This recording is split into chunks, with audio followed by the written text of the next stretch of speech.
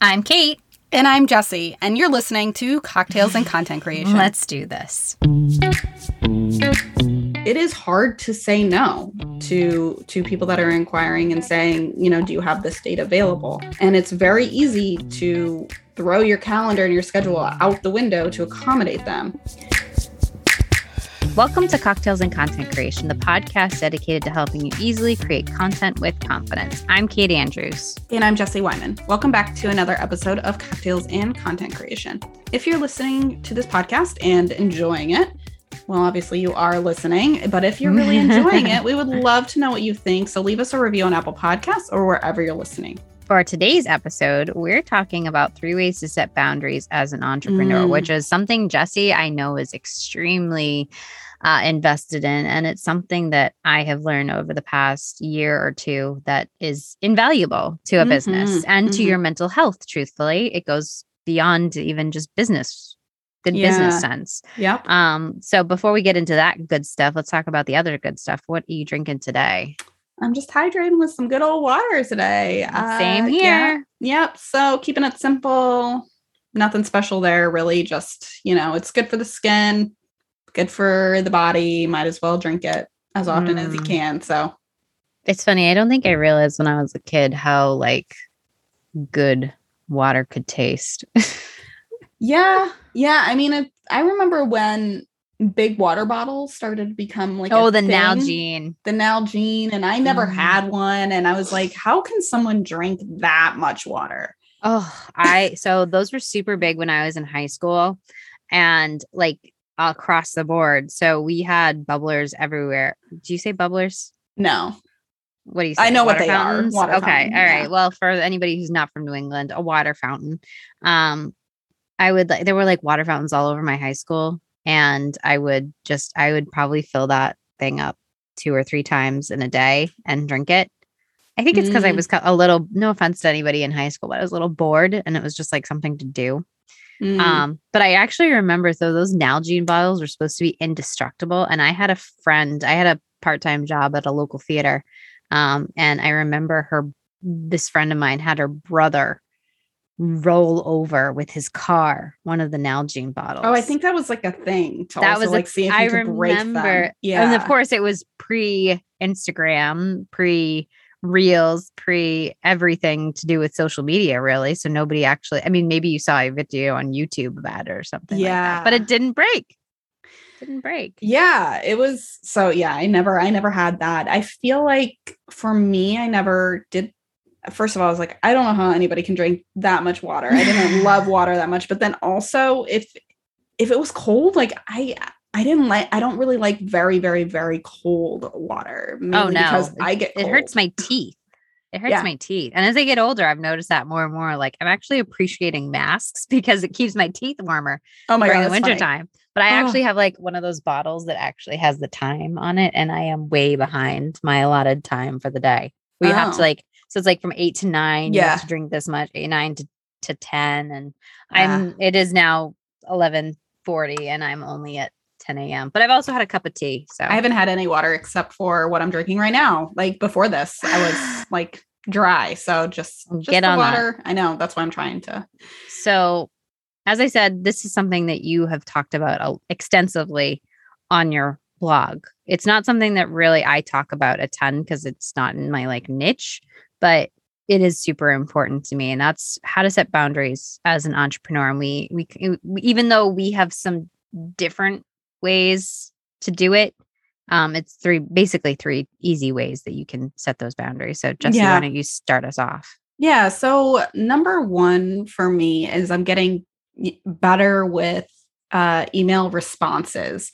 And I know you're probably thinking, what does email responses have to do with setting boundaries? But a lot of the time, and I see it so often in online Facebook groups with other creatives and, photographers, and how do I respond to this email? And how do I do this? And, it's all about people really, struggling to maintain those boundaries and within the scope with potential clients or with clients that you already have. So for me, making sure that I'm responding to possible scope creep or possible work that I don't really feel comfortable doing, or is just going to be a stretch outside of the lifestyle I want to have between my business and my life, then I've learned to just be as succinct and clear and go with what my gut says. So, for example, if I get an email, from a client that maybe asks, well, can you shoot on the weekends, or is there a weekend date you have available? And that's like a hard no for me right now. And, I have done it for like one client, and that client was fabulous. I loved the shoot and everything about it, and I was happy to accommodate her. But I will tell you, the day of, it was a beautiful day here in New England. Yeah. And it's so few and far between having those perfect days in New England in the summer. And I was kind of like, fewer. Yeah, I was shooting I was like, oh gosh, it would have been a fantastic beach day or something. And, instead I'm spending all day with a client, which again, I was fine doing at the time. But so now moving forward, whenever I get emails about that are, work outside of my boundaries, work outside of what hours I have, I'm very succinct, and I just respond with, sorry, I don't have that available. I shoot Monday through Thursday, and weekends are reserved for my personal time. The end. And, I might add in, I realize this may be a deal breaker. If you would like to move forward on the dates I have available, please let me know. And that's it. That's all I say. And so with your email responses, you want to make sure that you're very clear, and you don't have to go through this big windy road explaining yourself, because sometimes when you do that, it opens up more room for argument or negotiation. Just be very clear. And what that does, and it sets clarity for your clients. Like they know, oh, okay, like there's no question. And it just helps move things forward, or kind of end the relationship, which might be for the best. I totally agree. I feel like I'm really just getting into what you're talking about with, scope creep. And like when I started my business in terms of writing for other people, I was like, oh, I'll just add that in. That's not a big deal. And now if somebody emails me asking me for something else, I don't hem and haw about it. I just, okay, yes, but this is going to, I'm happy to take care of that. It's going to be this much for that service. And sometimes, 9 out of 10 times they'll come back and say, yeah, no problem. Just send me the invoice, or, and when they come back and say, oh, I didn't realize, they're kind of embarrassed. So I don't even have to really worry about continuing the conversation. It just kind of goes away. Mm-hmm. Not always the best way to handle that with going away, but if they're not going to go further with it, I'm not going to take it further, because I don't want to take any chances of ruining that working relationship if we already have something good going on. Right. That being said, with my emails, I can be a little glib. And so I've definitely gotten better at being more succinct, because I agree with you. The more you talk about something, the more somebody can argue a point.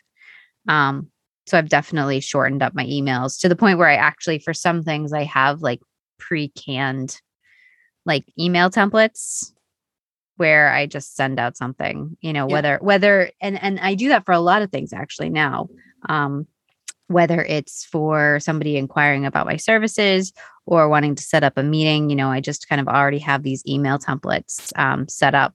And that way I'm also saying the same thing to everybody. So not that my clients really know each other, but I don't have to keep track of everything that I'm saying to every single client. Like I know that this is what I do for each and every person. Mm-hmm, so, mm-hmm. Yep. And when it comes to collaborations, with collaborations, you get a guideline, and you charge a brand for specific amount of coverage, this much for an IG post, this much for an IG story, this much for a blog post, and this much to do tagging people or, whatever. I'll always, and this is just my rule of thumb because I'm still starting out, I always do a little extra. I don't go crazy, but like I might do an extra story, or I might shout something out in a different Instagram post that wasn't necessarily included in our scope of work.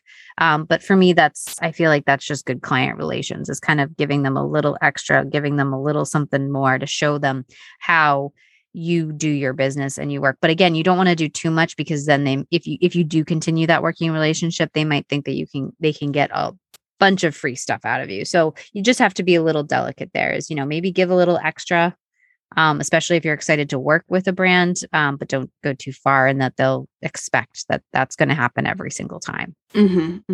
Yeah, no, I love that. So one of the other things I've realized is that with service-based entrepreneurs, online businesses, sometimes we get ourselves in these situations where we overbook ourselves. And we do it because we want to accommodate. We do it because we want to make money, more money. But in the end, it really, when we get to that point where it's like that week where we're like, have, 5 clients on the books or whatever, 5 VIP days, whatever it is that you do, you're just stressed out and everybody suffers. You suffer if you have a family, everybody can tell it. So one thing that I've realized is it is hard to say no to people that are inquiring and saying, do you have this date available? And it's very easy to throw your calendar and your schedule out the window to accommodate them. And so one thing that I've been doing to prevent that from happening, to prevent my people pleasing, want to squeeze them in attitude, is to just be very guarded with my schedule. And one way I feel like sort of alleviates the pressure in doing it, like me having to tell someone, is actually just putting how far I'm booking out on my contact me form. So this is something I recently did, because what would happen is people would get in touch, and then if I'm trying to hold my ground and like need to push out their date or push out my availability, I would feel guilty. And then I would almost just feel guilty enough to want to squeeze them in when I know it would make my schedule a living hell.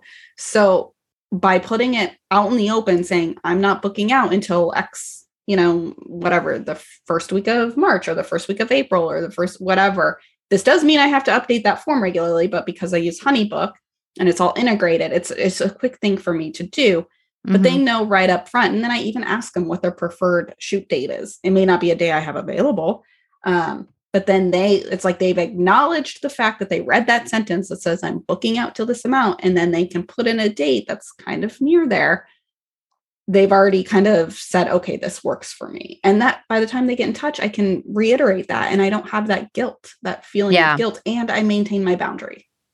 I totally respect that. In fact, I remember I saw somebody looking for a branding photographer on one of the groups that we're part of on Facebook. And I always put you down. And she actually, the girl that I was talking to, she actually wrote back, she's my first choice, but she's booked out. And it was like crying face. I was like, oh, that happens. Yeah, it does. It does. And, I it's one of those things where, maybe at some point I need to rethink my workload to accommodate. But at this point, my boundary, I just have to maintain the level of work that I know I can take on at a sane amount of time. Totally. Well, as I said earlier, I know most of the time when we have these 3 things shows, we both have very similar situations. Since my freelance writing is so independent in that I don't have to go and shoot someplace, I can write anywhere. I don't, as long as I don't have a ton of clients asking to have things done. So like when it got a little busy around the holidays, because all of a sudden everybody was like, oh, I need to use this stuff up. But on the whole, people are very respectful of my time when it comes to, I've got enough people going on this week, enough people needing branding. Branding. You're the branding photographer, Jesse. Enough people needing like copy or content. I've been lucky. And as I said, I can write anywhere, and my timing, I'll talk a little bit about this later on, is a little different from your regular 9 to 5. So, I'm writing some different hours. My boundary here has to do with collaborations. I used to take gifted campaigns. I think every blogger, influencer, whatever you want to call yourself, has taken gifted campaigns, especially when you first start out. But I stopped doing that in 2021. And the reason being is, while it's fantastic to have a brand contact you and offer free product, especially if it's something that you love or it's a very expensive, gift that they're giving you, you're still, while they're providing a product, you're still providing a service. Like a brand would not go to an advertising agency and be like, hey, I've got this product. I'll give you the product if you give us some coverage of it. Like that's not what's going to happen. Right. And, just like an advertising company, I shoot the product, sometimes that involves having you come in and shoot it for me. I have to come up with the copy. I have to come up with, the whole idea behind the campaign. Yes, you do usually get some guidelines from a brand that you're working with, but a lot of times it's, you're working within a parameter of recommendations. So you can kind of create a lot of what you want to. So I have to come up with the whole idea. That's work. So I decided last year not to do that anymore. And it, unfortunately, because there are still a lot of bloggers, and again, I understand and accept that there are forever, there's going to be bloggers and influencers accepting product for compensation. I get that. And I get why. But that seems to be the main form of currency still. So I get a lot of emails or DMs or whatever telling me, hey, we'd love for you to share our product online. This is, we'd send you the product and, you could post about it on Instagram. And I'll always start the conversation with, I'm very excited at the opportunity to work with you. However, what does your budget look like for working with influencers? And that's a nice way of saying, what are you going to be paying me? If they come back and say, yes, we'll go into negotiations, I'll offer them up my fee and, we'll go from there. If it's a no, I do one of two things. I used to just say no. Right now I can only accept paid collaborations. Now I've started doing something because I know a lot of people are really stressing the importance of influencer and blogger relations and campaigns. I'll say, okay, right now I can only guarantee coverage for paid collaborations. But if you would still like to, send me the product, I can, if I end up loving it, I can certainly work it into my content in an organic and truthful way. So I might not do like a specific Instagram post that's like, hey, calling out, hey, I love this dress and I got it from this company. I might have a Instagram where I'm doing something. I'm maybe on one of my travel guides and, I'm talking about this destination and I might have like a little PS, don't you love this dress from wherever? Or I'm loving this product from this. So I just kind of work it into my content, but it's only if I like it. And most of the time, brands are happy to do that. They're happy to send you the product in the hopes that you will end up mentioning it in some way, shape, or form. Sometimes they come back and say, no, that's fine. So yeah, that would be that's my little rule is only paid collaborations. No, I think that's perfectly reasonable. I think there is a balance in the your world and entrepreneur world and service provider world where we're expected to, give things away for free or how much extra work that will it be to just, give me a few extra images here and things have value. What's the hurt? You're taking them already, so yeah. Totally. The other thing that I think is really important is having, a clear process within your own service or offer, or, in your case, your collaborations, the way you work with brands or the way you work with your own clients, but also working hours. So one thing that you can do to set those boundaries up front are just having, that conversation during that first phone call that you may have with them, kind of walking through what the process is. I do this with my own clients. I talk about, okay, what are the next steps if we were to move forward? And so that there's not like a lot of this, well, what happens next? Well, what happens here? What happens? And that emailing back and forth takes a lot of time. And I try to avoid that. So, again, so that my clients aren't constantly getting in touch. It's very clear. And a lot of this I have templated out in Honeybook. All of my emails are templated out.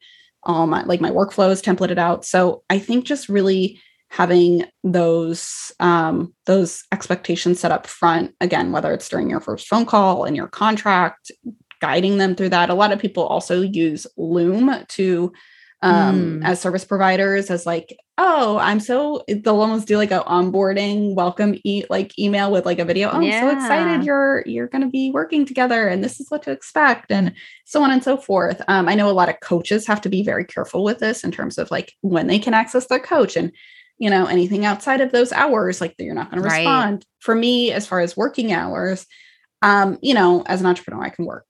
As long as I'm not at a shoot, I can make my own daily hours, but I typically try not to respond to emails after 5 or 6 p.m. because then we'll tell my clients this is okay to email me at these hours. And I typically don't really want to respond unless I want to respond.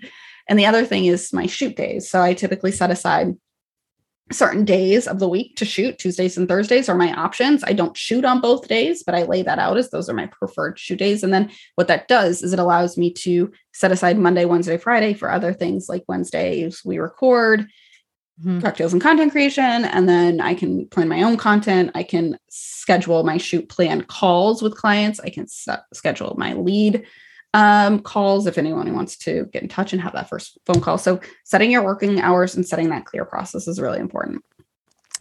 I totally agree. And I love what you say about like having things templated out, because I have an outline of my onboarding meetings with bullet points on my process, so that for one thing, I schedule like a specific amount of time. I don't want to be going over that. And really, in the end, it's more important for me to like listen to my clients. So I have questions for them that's not only outlining their goals for copying content, but I also want to hear what they sound like. And that is the biggest part of that first meeting, is listening to their voice, and also finding out if they, what tone they do want to take, because most people, they want to write like they talk. And I would always advise, unless you're like a law firm, which, you've got to kind of be a little bit more formal. I'd always advise that that's the best way to go about things, because when people read content on or copy on your website that you're supposedly saying, they want to, when they talk to you finally, they want to hear a similar tone of voice. They don't want to kind of be shocked at, oh, well, this person sounds completely different in person. So for me, I'm trying to capture not only the information they want to share, but also that voice in that first meeting. So that's why I kind of have that meeting outlined, so I can really pay more attention to what they're saying and how they're saying it, than having to like go over, like having to worry about remembering everything that I need to tell them. Yeah. As a mom, working hours can be fuzzy. And that's one of the reasons I do what I do. I might work when Ariel goes to bed at 8, and when most of my clients are done with work for the day, or I may write on the weekends. But that means, as I said, that means I can take Ariel to her activities during the week, or doctor's appointments, or take her shopping, or on day trips, which is kind of a different part of my work with, capturing content. So my rules are with that I don't answer work emails, DMs, or texts when I'm in the middle of those experiences, because I want to be present with her, because that is why I do what I do. Being a writer, I love writing and I love creating content, but big reason why I do it for myself, and yes, I'm doing it for other people, but why I work for myself is that I can do what I want to do and work on my own time. So with that being said, when I am working those strange hours, I do try to reserve emails for working hours, because I agree with what you say on, your client knowing when they can contact you. I'll certainly answer emails during the day as well. It's not like if I get an email after I'm done with that, with Ariel's doctor's appointment or with the thing, I'll certainly answer it. It's not like I'm out the whole day kind of thing. But if I'm particularly excited about something, or, I've got a lot of stuff that I know I've got to do the next day, and I just finished up this blog post, I'll send it out, I'll send an email saying, hey, this is done, even if it's 8, 9, 10 o'clock at night. I do not expect my clients to be available during those times of the day, though. I always schedule my meetings for the typical 9 to 5 with exceptions. But that's because I'm usually working later on. And that's very rare. Most people do want to work want to meet between those 9 to 5 hours. Yeah. So I try to keep meetings and emails between 9 to 5, with certain exceptions, but then I'll work whenever I can, whenever I want to. And sometimes I'm a night owl, sometimes I get my best ideas when I'm sitting on the couch watching TV at 9 o'clock at night. So I just have to strike while the iron's hot. Yeah. No, I love that. And that's, we can do that because that's why we chose what we chose to do, was to do things on our own terms. Yeah. And I think that's another big point for people is when you're setting your boundaries, you are, you don't have to follow what we've been telling you, obviously you have to be considerate of other people, like with the whole, when I set meetings is between those 9 to 5 times, even if I'm not always working during those times, you have to be considerate of your clients and your readers and everything, but making sure that you set things that are going to work for your lifestyle is what's important. Yes, exactly. I think that's really important, is you want to make sure that you build the lifestyle you want. And I always tell people, especially like photographers, in the brand photographer method, when they're trying to something as simple as, creating their packages. If they hate the idea of a full day session because that sounds terrible to them, don't do it. You have the power to create your own packages and pack value into them that can appeal to your ideal client and meet your lifestyle. So, and that's when you're going to be turning in your best work. And that's what hopefully when you're an entrepreneur, hopefully you're not like the typical 9 to 5er going to an office, in that you're doing this because you love doing it. And therefore, why are you going to do something that you don't love doing?